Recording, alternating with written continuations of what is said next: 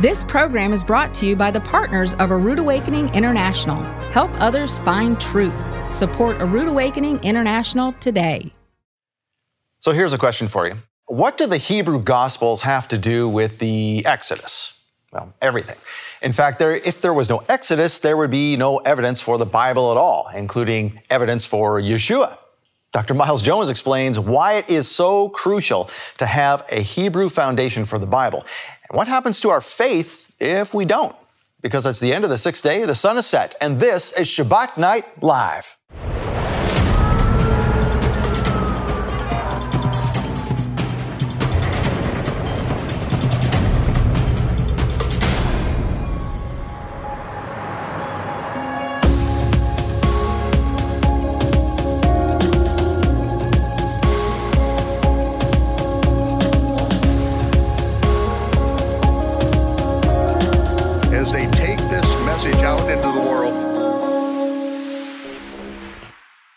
Well, Shabbat Shalom, Torah fans. Welcome to Shabbat Night Live with Michael Rood. So let's think this through, shall we? Okay, if you don't have an Exodus, you don't have Moses.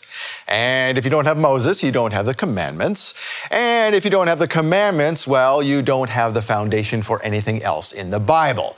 And the key to it all is the Hebrew language. Dr. Miles Jones joins us for the fourth, final, and most important episode tonight of Connecting the Dots of the Exodus. And we're also into a new month, too. You know what else was established at the Exodus? The Hebrew calendar. We are on the second Shabbat of the 8th month, better known in Babylonian times, I guess, as Marheshvan. And we are also preparing here in today's modern society for the end times. And here to help us do that today is the CEO of A Rood Awakening International, Ted Clayton. Well, thanks for having me here again today, Scott. I just love being on Shabbat Night Live. Thanks, everybody. Now, you have a special guest that we're going to introduce on Zoom here because we're talking about ham radio time again. So take it away. Yes, we are. You know, ladies and gentlemen, I will tell you that if there was ever a time in this world that you would need to be able to communicate, it's right now. With all of the things happening here in the world, with the viruses that are happening in the United States and around the world, but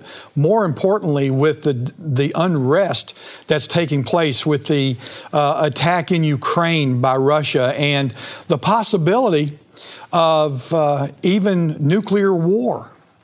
Yes, if there ever was a time, it's now to be able to communicate. So I have my good friend here with us. Don Goodrich is here. Hi, Don. How are you doing today?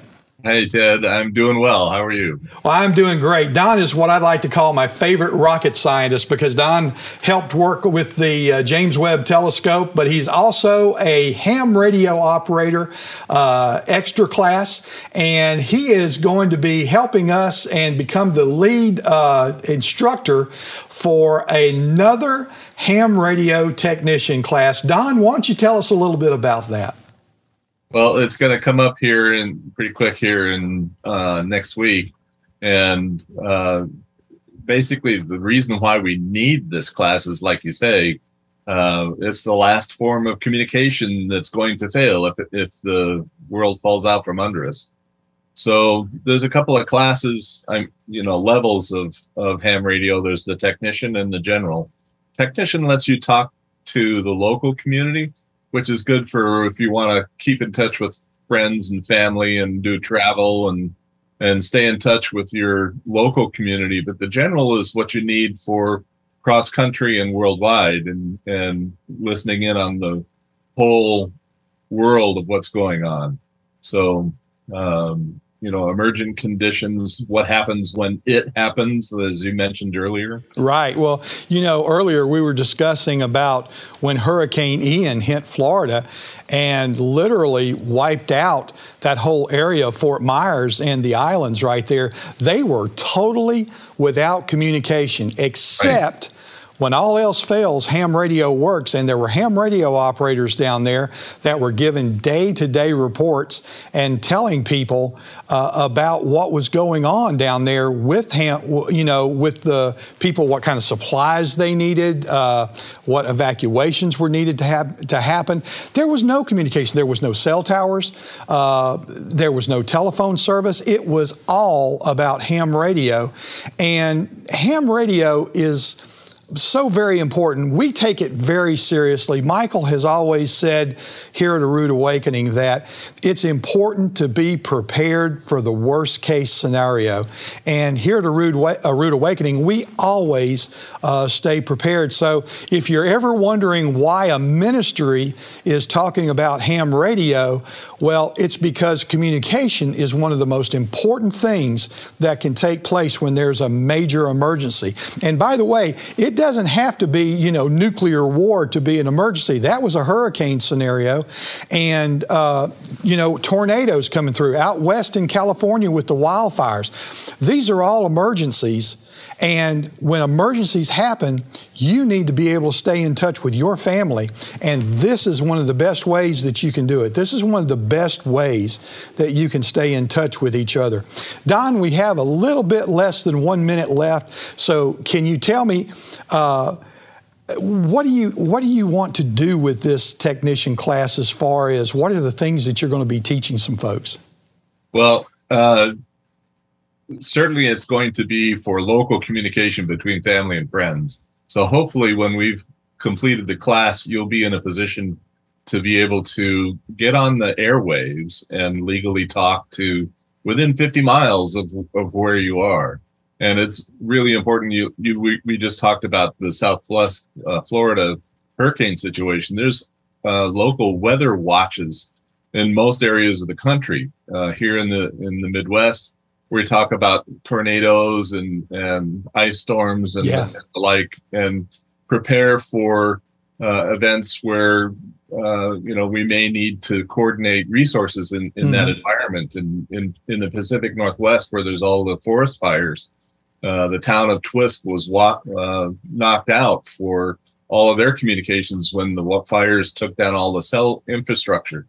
So ham radio went in there and set up communications between all the first responders and the mayor's office, and it was awesome there as well.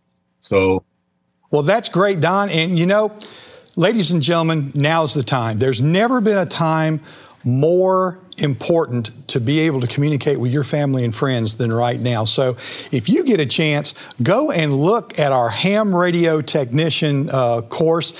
You can go to the website, aroodawakening.tv. Just look at the banner that talks about ham radio, click it, and you can sign up for ham radio today. Thank you, Don, for being with us. Oh, you're most welcome, and thank you. All right. Well, thank you, Ted. So that is, again, starts this Monday, right? That's November 7th. This Monday, November 7th. Okay. And ladies and gentlemen, if you've ever known a need for communication, now's the time. And you can sign up still at aroodawakening.tv/ham radio class. Now, so that's new. What else is new is we have a new love gift, and we'll let the commercial do the talking there. But the teaching is really cool. It's the 10 Commandments in America. This is a guy who's going to start teaching with us on Shabbat Night Live next week. His name is Steve Siefken. You would be very surprised to know how closely our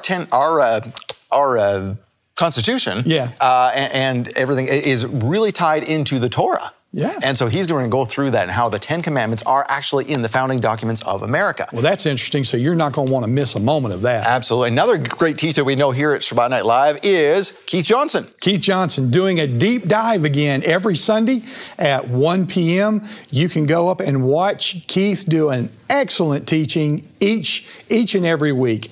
This week, Truth Matters. Absolutely. Now, here's what's coming up tonight. That is Jehovah's major intervention on behalf of his people, is the Sinai Covenant. It is the foundation of the Bible. And so if that foundation is false, you're building an edifice of religion upon sand. All right, well, there you have it. Dr. Miles Jones explains why it is so critical to have a Hebrew foundation for the Bible and what happens to our faith if we don't. That's coming up. Stay with us.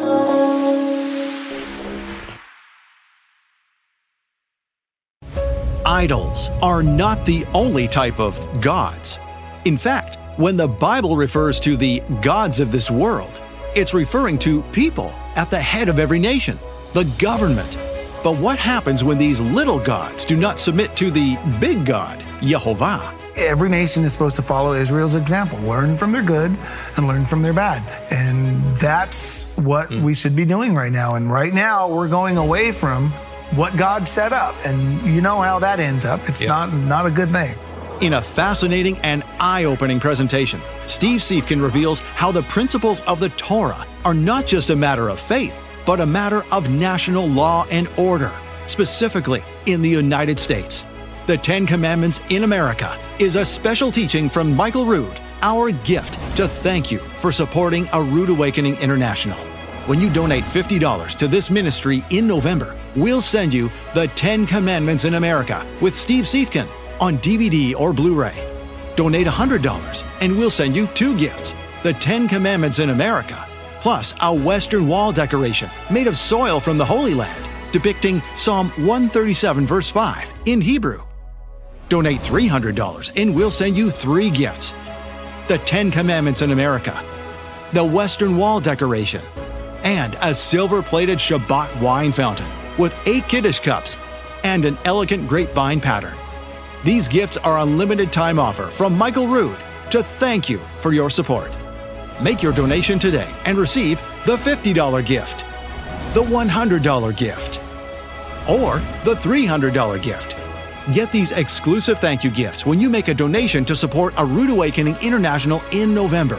Call 888-766-3610 or get your gifts online at monthlylovegift.com.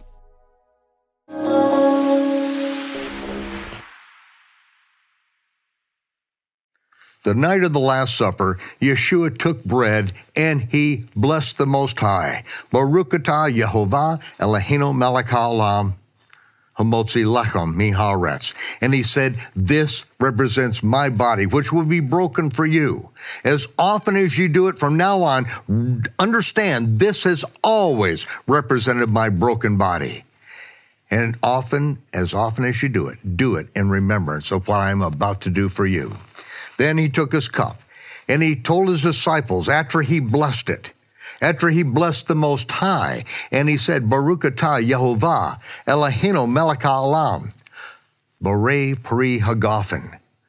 Blessed are you, Yehovah, our God, King of the universe, who brings forth and has created the fruit of the vine.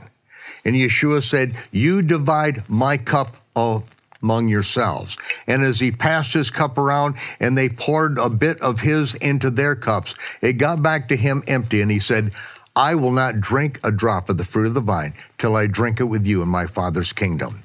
But as often as you do this, do it in remembrance of me. Not only that I will pay for the broken covenant, that I will pay for the transgression, that I will renew the covenant in my blood, but also remember that I am waiting for you at the marriage supper of the Lamb, and that is when I will drink it new with you in my Father's kingdom. Until then, Shabbat Shalom.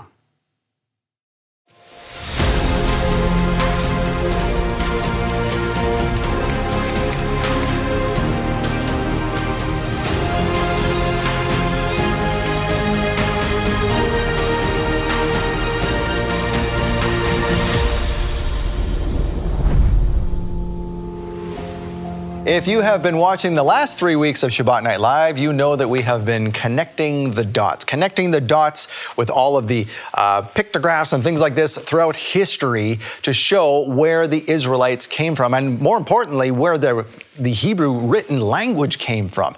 And we've been showing that. But one thing, Dr. Miles Jones, I want to know is, okay, so we have these Hebrew Gospels that we have talked about before in another series, but how do we really know that this was not translated to some other language and then, oh yeah, we forgot to, let's go back to Hebrew and put it back in Hebrew? How do we know that these are from the original and never translated to other languages first? That's a really good question. And the answer to that, the short answer is we have the markers of the Hebrew manuscript tradition, things that are in the Hebrew Gospels that are not in the other Gospels. And we'll talk about that. But I think the pertinent question right now is, what does that have to do with the Exodus? Remember, basically, we talked about this before. That is Jehovah's major intervention on behalf of his people, is the Sinai covenant. It is the foundation of the Bible. And so if that foundation is false, you're building an edifice of religion upon sand, Right. So we went through, that's why the evidence of the Exodus is so important. So we went through and proved it and showed it with scientific evidence, connected the dots. This happened. We have the evidence. All right? And it happened at the time the Bible said it did, which was 15th century, 1446, entering into the conquest about 1400. We now have the evidence to prove all of these things. But you remember that it was during the Exodus that Yehovah prophesied to Moses, there will be another. I will choose another like unto you, Moses. Right. And I will put the things I want him to say, and he will say all the things I want him to say. So they're prophesying the coming of the king. So we have to have our foundation in Exodus first before we ever have a Messiah. Yes, we do. And Yeshua based his authority on the Exodus.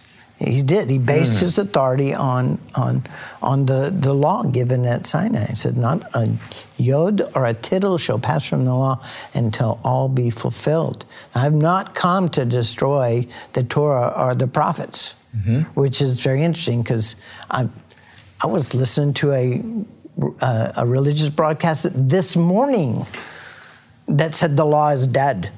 Well, according to who? Not according to Yeshua. Some things have been abrogated. How can you listen to those? I just turn those off. Well, usually they're good. but he got to this one and said, "What? He's erasing the Torah from the Bible." You know, it creates a schizophrenic church. You know, they're trying to push the Hebrew Messiah away and embrace the Greek Jesus. You know, because then this is the same historical person. Come on, let's get real here. The same person, right? But you have a Hebrew Messiah who upholds Torah. And you have a Greek Jesus who is said to have done away with it. Now that's totally contradictory. This is called an archetype. Our perception of who that person is, what his purpose is, and what his goals are, right?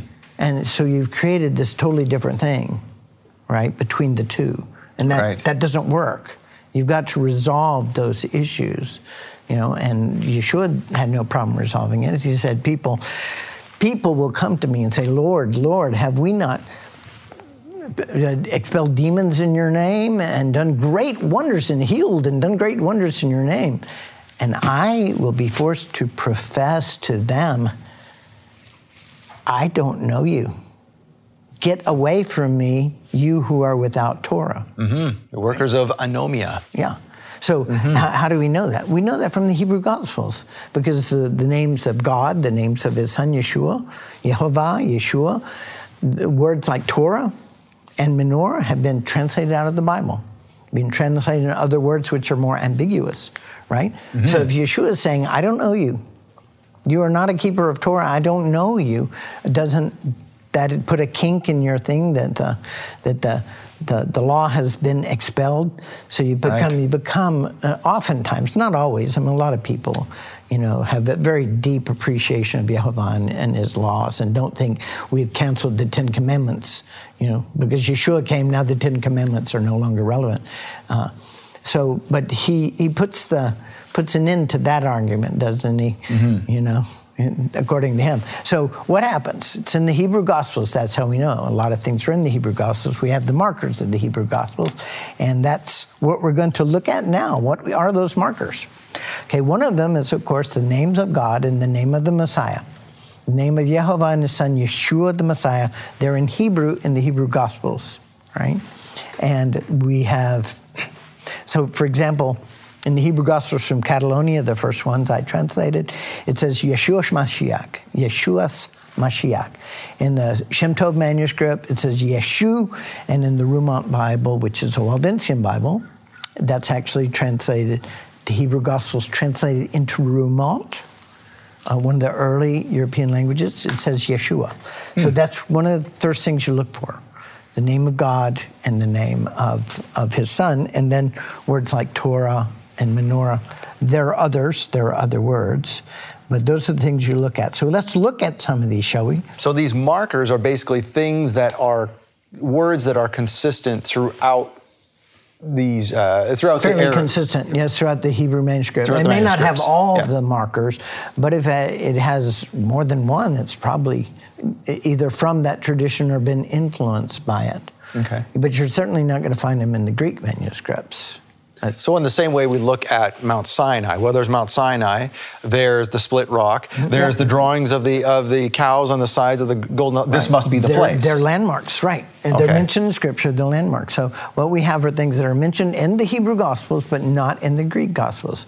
Now, folks, the Hebrew Gospels, it's the same gospel story. It's nothing that's going to shake anybody's faith, or it shouldn't. But the thing that you get, there are some significant differences, yes, but they have to do with, doctrinal things. But they're it's the same story. Yeshua is still the Son of God. He's still our Messiah. So that's what we tell. Don't get all agitated about this. It's perfectly what you do get is you get a Hebrew perspective of the story, and not understandably you get. From the Greek Gospels, you get a Greek perspective. Right. Everything we know about our Hebrew Messiah comes to us through the filter of Greek language, culture, and thought. And excuse it. I tell friends of ours who are just, Sunday-going Christians. They often ask us about why we believe what we believe. We say, we believe the same thing you do. Like you just said, it doesn't change your faith, but all those things that you glaze over and kind of shake your head going, I don't know what that means in my Bible. Why are we doing different feast days than the ones that are commanded in the Bible? Why did Jesus say that? Well, I don't understand. I'll just keep moving on. Here, when you look at it from a Hebrew perspective, you begin to give some definition to those glazed over areas that you didn't understand before. Right. That's all. It doesn't change what's in. There's a lot of things that don't compute because of this basically transformation of the Bible into a Greek doctrine, right? Yep. And some of the things. Even their idioms don't make sense in Greek because it's something they said in Hebrew all the time. And we'll look at some of those. We'll look at some of this because they're really significant. This is the Paris manuscript, one of our new manuscripts. I was about to tell you that, and if you go on our website, writingofgod.com, you can pick up for free a PDF, the Hebrew Gospels, Do They Exist? And it will give you a rundown of some of these manuscripts, because at the time we wrote that, there were like 15 extant manuscripts of the Hebrew Gospels. So I went to Europe. I knew I had 3 already. I knew there must be more. So I prayed about it, and I got permission to go to Europe, and found, like the first day, I found 5 more manuscripts of the Hebrew Gospels at the Cambridge Library. Not a bad day. Yeah, not a bad day at the office there, right? Okay, but now... this is another scoop, folks. I actually predicted this. I won't say prophesied, but I predicted that as soon as the cat was out of the bag and these libraries and museums knew of the existence of the Hebrew Gospels, because everyone presumes that it's a translation from Latin or Greek. And that was actually your question. How do we know it's not? And we're going to talk about that. But that it happened exactly the way I said it would. Once the cat is out of the bag, and the Vatican has led the way in this, to their credit. I got my original manuscript from them, and I've seen others since then. I've been to the Vatican again and seen other manuscripts there. But they have started to blossom like flowers in the spring. We are now tracking 80 manuscripts of the Hebrew Gospels. 80. Wow. Yeah, and like half a dozen of them are the complete, I didn't know that we'd find this, complete manuscript of the Brit Hadashah, Really? Yes, it's the New Testament in Hebrew. It's actually called the Renewed Covenant in Hebrew. So you got the Old Covenant and you got the Renewed Covenant. In Greek, it's the Old Testament and the New Testament. What's the difference? A testament is not a covenant. A covenant is a contract between us and God. He says, if you do this, this, and this, I'll do this, this, and this for you. Right? The Jews got that, right? And he created wonders through them. They got it. They educated their children. And he says, I will do marvels with you among all the people that you are with, that you're living with. And everyone will see the things that I've done with you. And that's exactly what's happening, right? I mean, for as long as we've had the Nobel Prizes, for example, they've been cleaning up, haven't they? Yes. It's like they're a tiny percent of the world's population, less than 1%. And yet they get 20% of all the Nobel Prizes, right? Hebrews. Not necessarily Israelis, but Hebrews, right, all over. In the United States, they're less than 2% of the population. And of all Americans that have received the Nobel Prize, 40% have been American Hebrew, Jews. American Jews. And so obviously they got it. They got it, the covenant from Sinai. It's a teaching covenant, right? Mm-hmm. You'll teach the word and the writing of God. And they got it. And they've been expert in every area, every profession. Well, that covenant is not just for them. It's not a racial thing. It's for anyone who wants to walk in covenant with Yehovah. He'll give you the same blessing, exact same blessing, right? So it's not about races. It's not about only the rich kids get to do it, you know? Everybody will be given the keys to the kingdom of knowledge. And so that's why it's so important. The Hebrew gospel is so important because it gets you back on the Hebrew track that they got and so many people didn't. We copied the Greek model, obviously, which is basically comes out of the pagan template, right? In any case. So now, let me go back to something you said here, though. Yeah. So the 80 editions of the Hebrew Gospels, now this is not just the Gospels. You said the entire Brit Hadashah? Yeah, so all the epistles? With all the epistles. Really? Right up to Revelation? Matthew, Mark, Luke, John, Acts, Romans, all Corinthians, the epistles, every Galatians, single one of them, Ephesians. and Revelation, all of them. Wow. We've got 6 copies of them. Now, we have not, my team is much less than 80, so we haven't had a chance to evaluate all of these and ascertain if they are authentic or if they are translations. So we'll have to do that. But I never assume they are until I have verified it. Right. Now, how long ago was that discovered? This is the first I've heard of it from you. So, they've been coming in on a regular basis, and a lot of it has to do with the public knowledge that has gone through Shabbat Night Live out there to the world. Right? Well, we're happy to have played a part. This is great. It's wonderful. Really, it's important. You know, they've started to look at these manuscripts again and say, well, maybe there was something, right? And now you can get these, and we've obtained many of them. And that's what we do, and people donate to us. We use that money to purchase these. So you can literally purchase them. They're not our locked volunteers, we have a team of like 40, volunteers that are working on these manuscripts, transcribing and translating, doing a wonderful, wonderful job. But they're all volunteers. But it still costs us money to get these because they're rather expensive. So they're not locked away in a museum where you cannot purchase them. They're actually available for purchase if you wanted them. Yes. Wow. Some are. Some you have to get, They're locked away in the special back end permissions or something. Yeah. But yeah, we've gotten a lot of them, and we're busy authenticating them and transcribing, and we're compiling the Hebrew Gospels from all of the relevant manuscripts that are out there. Okay. Terrific. And we'll have some new ones coming out. Well, thank you for letting me disturb your thought here. Go ahead. No, that's good. But we're tracking 80, and that's really important. So let me show you one of the markers. Okay, this is called Pernomosia, and this is one of the. In Matthew 1:21, it says, "And you shall call his name Yeshua, for he will save his people." Now in Hebrew, that is, you should call his name Yeshua, for he will Yoshia his people. It comes from the same root. Yeshua means salvation. Okay, so there's a little vowel change there, but it's the same root, and it gives it an internal rhyme, a matching of sound. No, it makes sense. It's very, very Hebraic prose, what it is, like internal rhyme. Okay, so that's Pernomosia, and we see that in this new manuscript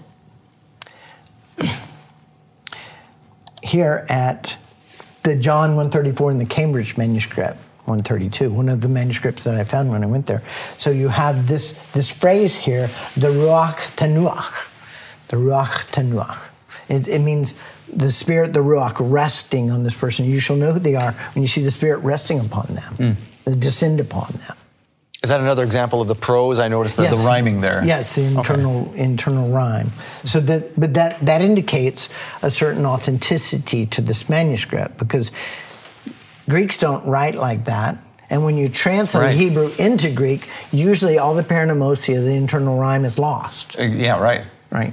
You're not going to get almost that. always. So these are the things you look for. You look for idioms, you look for internal rhyme, and you look for these markers primarily. Right. One of the things that's proven to be very important are the prefaces, because the preface often will say it was originally written in Hebrew. Right? The Greek Gospels never say that. right? But St. Jerome translated them from Hebrew into Latin and Greek, and he wrote prefaces that have been widely used. So Jerome says they were originally written in Hebrew, although he translated them into Greek and Latin. This is Matthew. This is about Matthew. And probably Matthew and Luke were kind of glommed together into one book because they didn't put their names on them. They were written anonymously. We know them by the testimony of the early church fathers.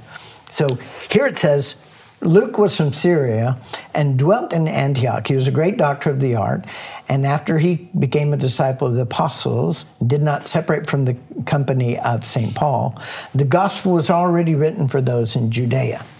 So it was already written for those in Judea, and that would have been in Hebrew. They were not Greek speakers. They were not Greek speakers. Let me say that again in case you missed it. They were not Greek speakers.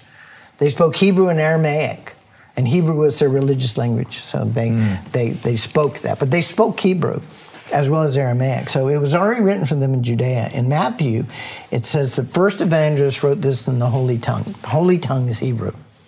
It's not Greek. It's not Greek. It's certainly not so he's Greek. saying he wrote it in Hebrew. The first evangelist wrote this in the Holy Tongue from memory to his brothers. So that's mentioned. And in the Rumont Bible, it mentions that it was originally written in Hebrew. So look at the preface first. Does it say it's written in Hebrew? Never ignore the foreword. Originally written in Hebrew, yes. So why should you doubt it when they say it? Wow. So that's one of the markers. That's an important one. This one says, Vermont Bible, John 1, in the beginning. I know you can't read that, but I can actually. I translated this. Okay, in the Rumont Book of John, down here at the bottom, it says, in the beginning was the Son, and the Son was with God, and the Son was God. Now, theologically, the Word and the Son are considered synonyms, so it doesn't break any theological rules. Right. But it is a marker of the Hebrew Gospels. In the Hebrew Gospels from Catalonia, look in the middle there. It says, in the beginning was the Son, Eloah, and the Son of El was with El. Practically the same. But in others, it says exactly the same. So that is a marker of the Hebrew Gospels, that instead of in the beginning was the Word, in the beginning was the Son. All right, that is a marker. So here's another one. Hebrew Gospels from Catalonia. Now, Epiphanius said, he was considered the first church historian. He was a Jewish Christian, and he wrote in like the 3rd century, 4th century. He said, and he's speaking of the Hebrew Gospels, and he could read Hebrew. He could read the Hebrew Gospels. He says, their Hebrew Gospels begins like this. In the days when Herod was king of Judea. Okay, well, that's not Matthew. That's in Luke. So it's a direct quote. So he'd obviously read the Luke was originally written in Hebrew. Later on, it was translated into Greek, and it was like doubled in size. So it's kind of a hybrid. Because they added a bunch more to it. But part of what they added was what's called the prologue to Luke, the first 4 verses. Right now, in the Hebrew Gospels from Catalonia, what happened to Luke? What happened to the verses 1 through 4? Hold that thought. Let's get to that after the break. All right. We're going to find out what happened to verses 1 through 4 of Luke. Luke 1 through 4, the prologue. What happened to it? All right. We're going to find out right after this. We're going to take a couple of minutes break to thank you, first of all, for making Shabbat Night Live possible, for donating to this ministry. It also helps others to see this into the future because we can't keep going without funding. So thank you for doing it. We like to pay it forward here at Shabbat Night Live. We hope you do too. So thank you very much. And we'll give you a couple of minutes to do that. We'll be right back. I hold in my hand the list of the 80 Hebrew manuscripts of the New Testament. The first 6 at the top, Dr. Miles Jones, are complete New Testament. The complete New Testament, everything. And now the that Gospels, Acts, the Epistles, Revelation, everything. Now that would include, of course, Luke. And before the break, we were talking about what happened to the first 4 verses of Luke. What happened here? We're talking about the markers of the Hebrew Gospels. So, because the first thing we're going to do is go look at the markers and see if this could be possibly of Hebrew origin. Because you don't know necessarily just because you've gotten Hebrew. There are certainly translations. That does not include any of them that we know are translations, like the Delits or the Covenant. But what happened to Mark?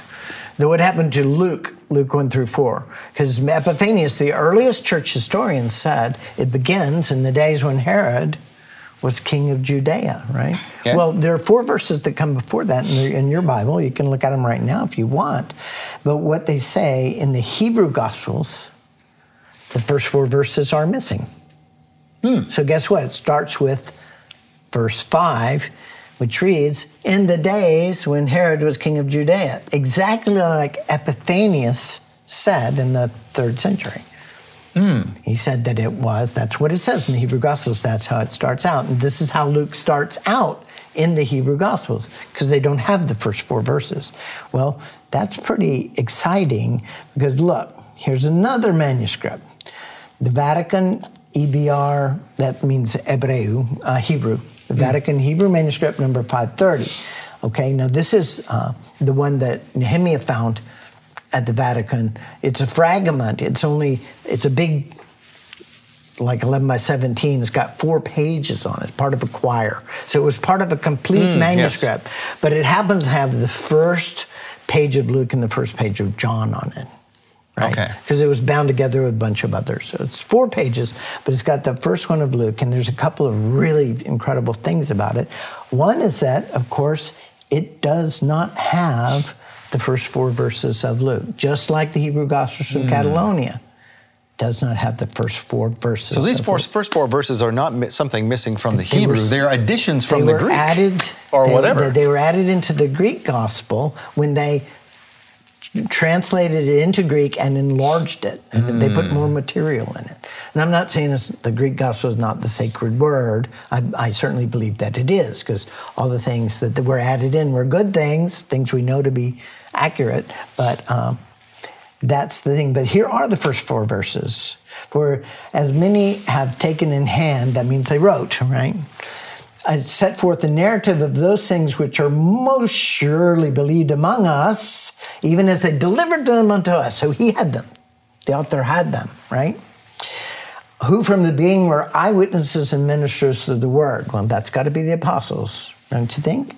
It seemed good to me also, having had perfect understanding of all things, to write unto you a copy, so that you would know. That's what it says. It says it's a copy, that you might know the certainty of these things.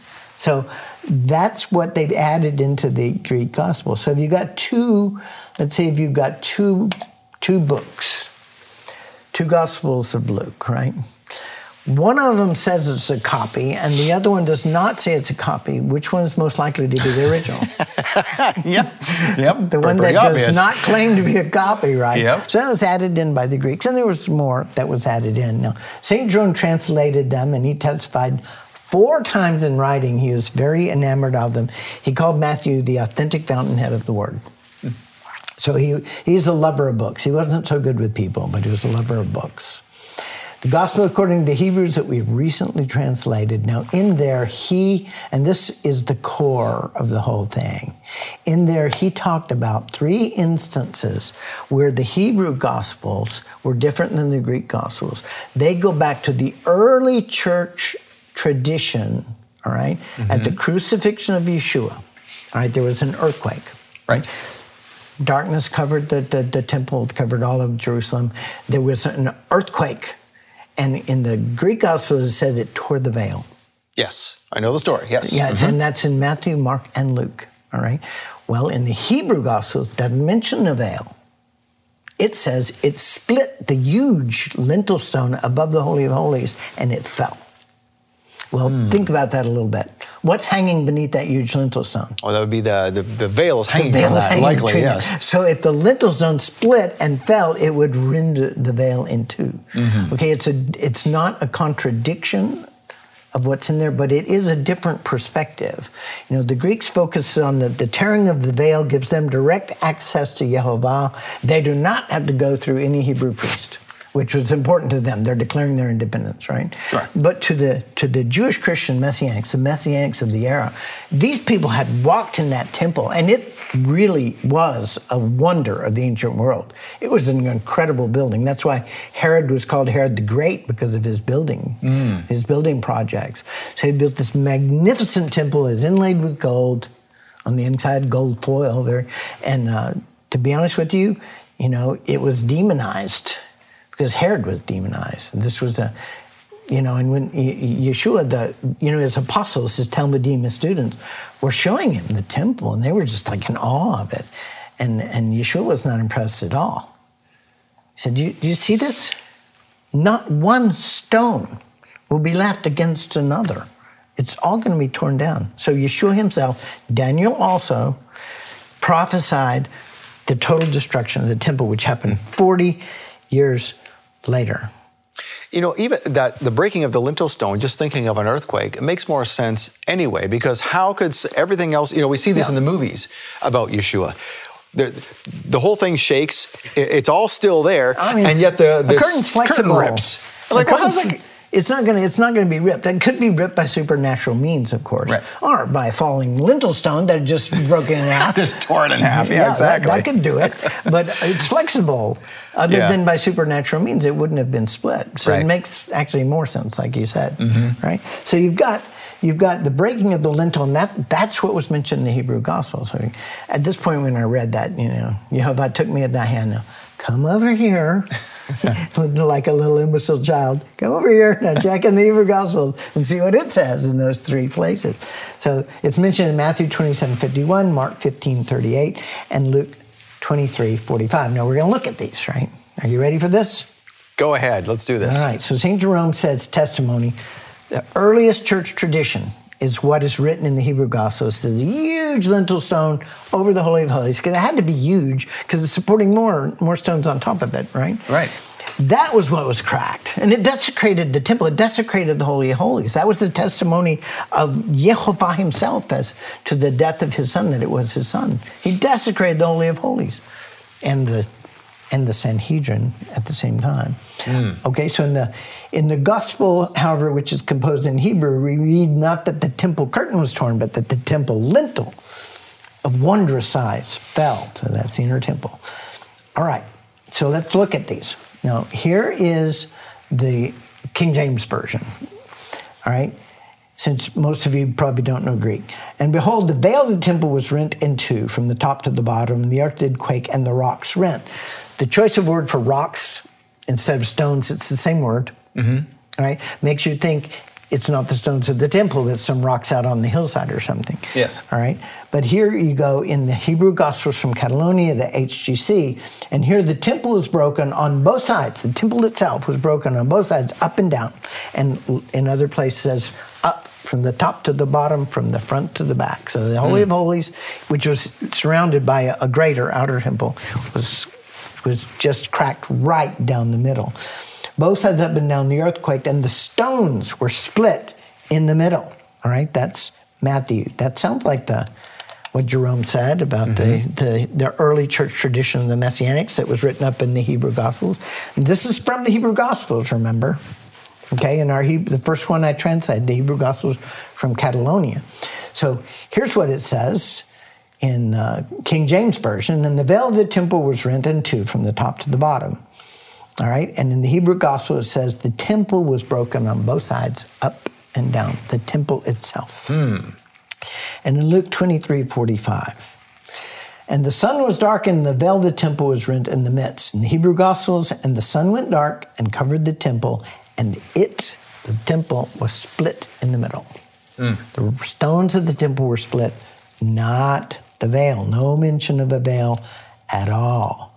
So three times in a row now, if I'm not mistaken, we're here about this split in the middle. In the middle, from the top to the bottom, from the front to the back. I mean, the entire Holy of Holies was desecrated. So not just like you said, not just a picture in your mind of these rocks on the hillside being rent or jostled. It's something splitting down the middle. Yeah. So, the only way they were able to hide it is because it's in the inner temple, and nobody's allowed to go in there. Okay, so they could fill it in with plaster and hang a banner over it and keep the temple going because it was a cash cow. Right. Fix the lintel well enough because people weren't allowed in there anyway. All right. It wasn't recorded because who was in charge of recording? The Sadducee priests were in charge of recording. So they're going to put in the historic record what they want. But this was just 40 years after it was actually built, not 45 years after it was built, and already it's been desecrated. Nobody's going to bring the scam they're running with the goats. You bring a goat and say, well, this goat has a blemish, but for a fee, you know, I'll give you a goat without blemish. We'll take this as a down payment. So they'd get a goat and the price of the goat. So and then sell the goat. Scam. Sure, and then provide the same goat to the next chunk. So they were fleecing the righteous, you know, and the money changers. You could not give us a tithe money that had a pagan image on, like of the emperor. Right. So for a fee, we will provide you with money that does not have a pagan image on it. So again, they're making more money. Yeah. So they're making tons of money. They were cleaning up, to be honest, and they didn't want to endanger that. Okay, so I told you I went to find more Hebrew Gospels because I had convinced they were there, and I prayed about it, and God said, yeah, I told you to find the Hebrew Gospels, so go. So I went, and my wonderful people on my list, and listen, call up, get some free downloads. We have a lot of interesting things at the Writing of God, and you'll get on our list, and we'll send you research updates. But these wonderful people provided the money to go there and the money to buy these manuscripts. Okay, and the manuscripts were from Cambridge, but they were originally from Cochin, India, where St. Thomas went. And we have historical attestation that the Hebrew Gospels were carried there. Thomas carried them, I'm sure, but Barnabas also went to India and carried them with them, right? So we have historical assertion that this happened. And also you had someone come from Alexandria and bring a copy back, you know, to Alexandria. So they were definitely there, and they have been preserved, and we have them, all right? So why don't we go look at those 3 verses again? Okay. All right, so we look at the 3 verses, and it says, here straight from the Cochin Gospels here, and suddenly, Matthew 27:51, and suddenly the face of the entry of the temple, it's the lintel stone, was split in 2 from the beginning until the end, and the earth shook, and the heavens were covered. All right? Again, the Hebrew Gospels from Catalonia, and the temple was broken on both sides up and down, the earthquake, and the stone split in the middle. Even more precise that we're talking about the lintel, the stone at the entryway. Mark 15:38, from the Cochin, and the entry to the temple cracked after the start of the quake. The entry to the temple. So it's even more precise about it. The temple was broken on both sides up and down, and the final one, Luke 23:45. It was dark. Remember, it covered with darkness, and split the entry of the temple right down the middle. So exactly consistent with the verses in the Hebrew Gospels from Catalonia. But remember, these 2 Gospels are 5,000 miles apart, and separated by 2,000 years. So how is there going to be any collaboration? Did he call him up and say, hey, change those 3 verses in there to you know, to correspond with what we say? You know, no, that's just not possible. These are both from the original Gospels. That's one of the. So there's a common root to these 2. Yeah, and they are said to be from the earliest church tradition. It'd be the 1st century tradition. Wow. So we've got these 2 sets of the Hebrew Gospels, and they're separated by 2,000 years and 5,000 miles. Now here's a couple of our other manuscripts here. The Augsburg manuscript is one of 6 complete Brit Hadashahs, New Testaments, everything. Okay. Now what we know is this. Matthew and Luke were originally written in Hebrew. Now Luke was expanded, so it's kind of a hybrid. Mark and John, as far as we know, John could have been written earlier in Hebrew. It's hard to say. Mark was written in Greek, as far as we know. Acts is a good question, because if Luke was written in Hebrew originally, there was a 2-part letter to Theophilus, which actually means lover of God, so it may have been code, right?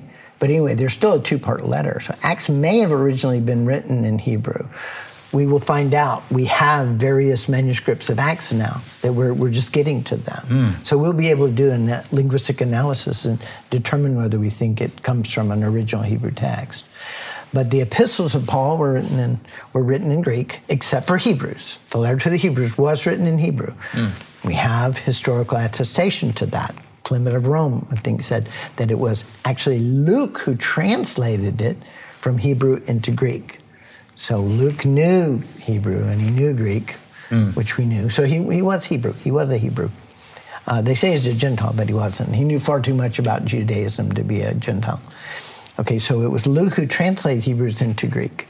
Okay, but then all Hebrews and all of the ones at the back of the bus, they were written in Hebrew. Hebrew, James, Peter, John, Jude, Revelation. First, second, third Peter, John. First, second, third John. First, second Peter, James, and Jude, the brothers of Jesus, and Revelation. Now we'll be coming out with a publication on the epistles of Yeshua and his brothers, James and John. It's a very important document. Did you know that Yeshua had written I was just going to say, wait a second, the Epistle of Yeshua? Wait a second, what is that? It's right there. It's right there in the first 2 chapters of Revelation. Okay. Yeah, he talks about sending letters to the 7 churches. Those are actual letters. They actually went to the churches. Oh wow. Okay. So they were really letters dictated by him. To John. To John, to the messengers, right? They're called the messengers to the 7 churches. It's the same word as angel. It's usually translated as angels, but he actually... So this was not just written in Revelation. These became letters and went out? They were letters, yeah. They went wow, out okay. And so people, because of that, people kind of overlooked the profound message in them. Yeah, well, I did. Yeah. I didn't realize that. And so you have James and Jude, which are phenomenally important. And then you also have James, the brother of Jesus, actually wrote a gospel of his own. It's called the Proto-Evangelion of James, which proto means before. So it really is about Yeshua. It's not about James. It's about Yeshua, his brother, before he even went into his ministry. And he's his brother. He's the one to speak of it. And it solves some really, really important doctrinal issues in the Bible. So, and I have judged it to be very authentic. So these are really important letters. So here's the Augsburg manuscript, the Freiburg manuscript. So did these have the markers? Some of them do. Like here in the Freiburg manuscript, you may remember when we talked about this in the Hebrew Gospels, the Shem Tov manuscript, the Hebrew Gospels from Catalonia, they said not the carpenter, that he was the son of the smith. Yes. That's right, which is napach in Hebrew. And so, frankly, having been a carpenter, I know that you do everything. You do everything. You're carpenter, handyman. Roofing, foundation, painting, sheetrock, everything. And so they would have done the same. So if you had to do nails or hinges, well, there's the forge, go make them. Right. So in Greek, he calls them the teknon, which is the builder. So it's probably a better definition. But we get used to him as a carpenter and think that's sacrosanct. Well, in the Freiburg manuscript, he's called the nagar, which is the smelter. It's a word akin to a smith. Okay, so that fits.